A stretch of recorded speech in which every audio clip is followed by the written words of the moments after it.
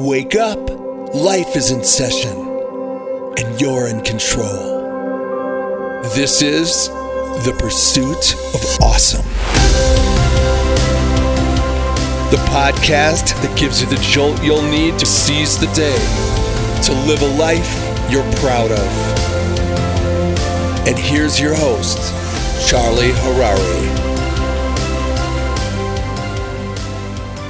Okay, hello everybody. Happy Tuesday. Thanks so much for joining us back on The Boost. Great to see you again. Speaking about spirituality with regards to emotionality. We're getting deeper here.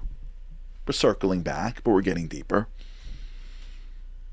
I don't want you to think for 1 second that when you're sitting in your house and you're trying to understand your spouse or your children or your friends, and you reduce what you need and how you speak for somebody else. That's not a spiritual act. I was talking to a marriage therapist the other day, and he was explaining to me a situation he was dealing with of where a couple was at the brinks of despair because the way they related from an intimacy perspective was so different. Until he explained that they relate very differently in their needs. One needs more emotionality and speaking, one needs more physical and touch. It doesn't mean that if there's less speaking or less touch that they're not in love with each other. Just the language, the way that they connect is different. And he's trying to impress upon me how prevalent is in his practice, and if there's something we can do to get, I don't know. But it was so powerful to hear the way he said it, although we know it. But the way at least he said it was a powerful concept. And when she said that so many couples that he deals with is really just breaks down to this. The willingness to be able to speak someone else's language. But what I don't want us to think is that that's like a nice thing. It's a spiritual thing. You see, when you are willing to, in Hebrew the word is machnia. I don't know if there's an English version of that. It's probably to humble. When you're willing to humble your needs in order to better understand someone else or in order to give to somebody else, what you're doing is you are removing the physicalness around the spirituality that you have, and you are attaching yourself to the spirituality of somebody else. And you feel it. Try this. Let's take this down to the lowest level. I wrote this in the book, by the way. The lowest level of this is, here, try this out. Try this at home. When you walk around public 1 or 2 days, try to hold the door open everywhere you go. Just go into a building and hold the door. For the person behind you, you are giving up your physicalness. That's your time. Somebody else is benefiting from it. When they walk through the door, see how you feel. You will feel something that is inarticulate, intangible, but feels amazing. Why? You lost physical. Because picture as if you have a plug, an outlet. Picture you have a plug, and around the plug is a case. That case is your physicality. That case is your me. That case is my needs, my way, my language, my. As soon as you pull the case off, you have an exposed plug. It can now plug into somebody else. And that feeling is electric. You don't lose when you give yourself to somebody else. You lose physically, but you gain spiritually. It's a spiritual act. Relationships is spirituality. That's what it is. Marriage, friendships, parenting, teachers and students. It's spirituality, man.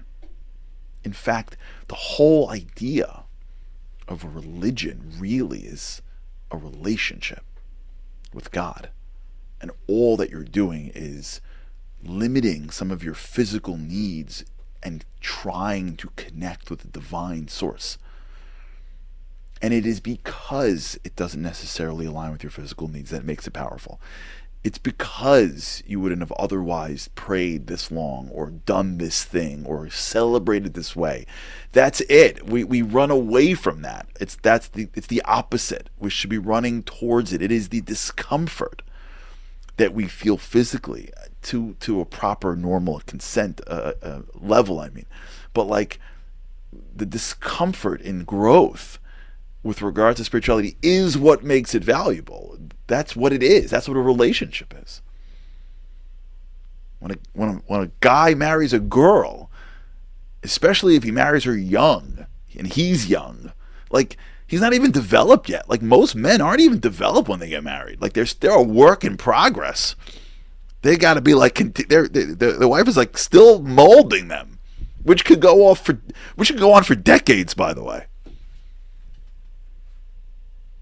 He has no idea how to deal with a woman, really, and there's no prep for it. I had no clue. I hope I have a better clue now. No clue whatsoever. It's a different species in my house. It's a totally different species. The only thing that I was taught is just because you want it doesn't mean you got to do it. Listen. Give. And again, I'm not saying I'm an expert in any which way. I'm not saying that I've succeeded in any which way. Gotta ask my wife. I hope, but I don't know. I don't think I've reached where I can go. But the idea that in order for me to connect to somebody else that's not like me, I have to somehow limit the things that I want is part and parcel of the basics of every single relationship. That's the basics of our relationship with the divine. That's spirituality. It's what it is. You are removing the cover of the physical, and you are exposing the spiritual. And if the other person does that as well, forget it. It's game over. It's completely and totally game over. Now you've got two people removing the covers and being able to connect. Removing that cap on the outlets and the plugs and being able to actually create electricity. And you feel it. It doesn't have to be with your spouse. It can be with anybody. You feel it with friends, partners. You feel it sometimes in a classroom. The teacher is teaching. The student is getting it, and there's a give and take. You feel it a lot. You feel it, by the way, there's a low level of this even in games. You go to a game and everybody's cheering for the same thing. It's low-level spirituality. The game itself, as much as I love games, the game itself isn't filled with any meaning and purpose, so it has a limited value, but still.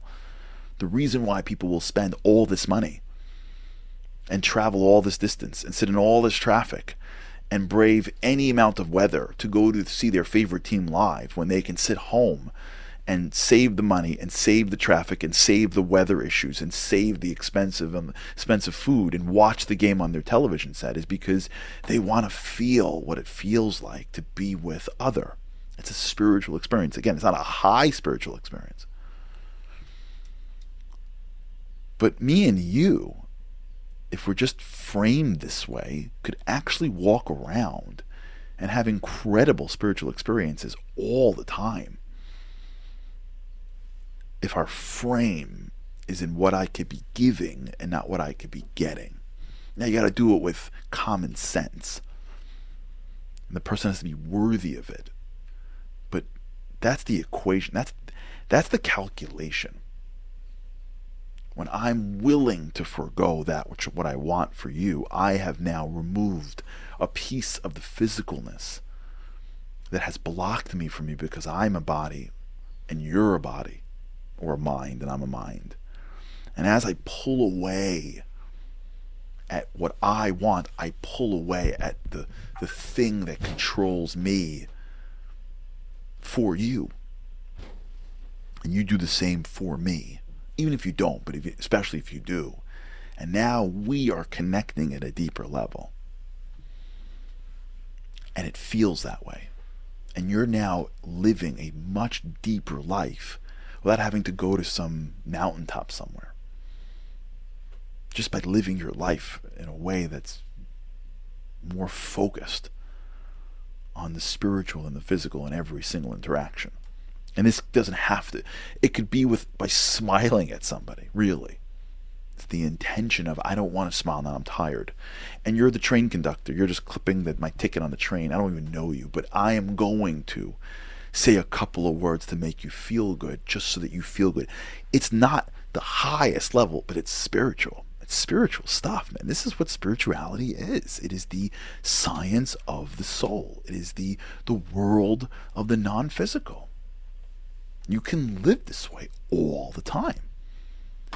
Big moments and small moments. But always be in this game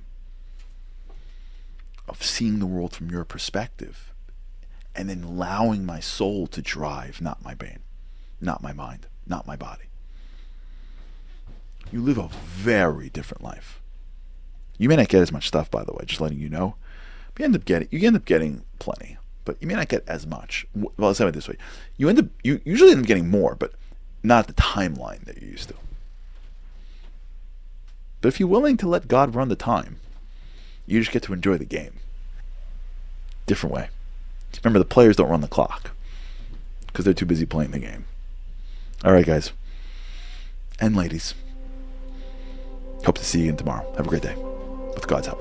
Have a great day.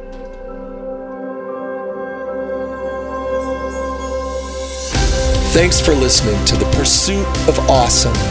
Don't forget to rate, review, and subscribe to Momentum's podcasts on Apple, Spotify, or wherever you get your podcasts. Join Charlie again for more insights on living an awesome life by tuning into the live webinar every weekday morning or by listening to this podcast at your leisure. To sponsor, contact podcasts@momentumunlimited.org. You're listening to a Momentum podcast. For unlimited inspiration, wisdom, and empowerment, visit momentumunlimited.org.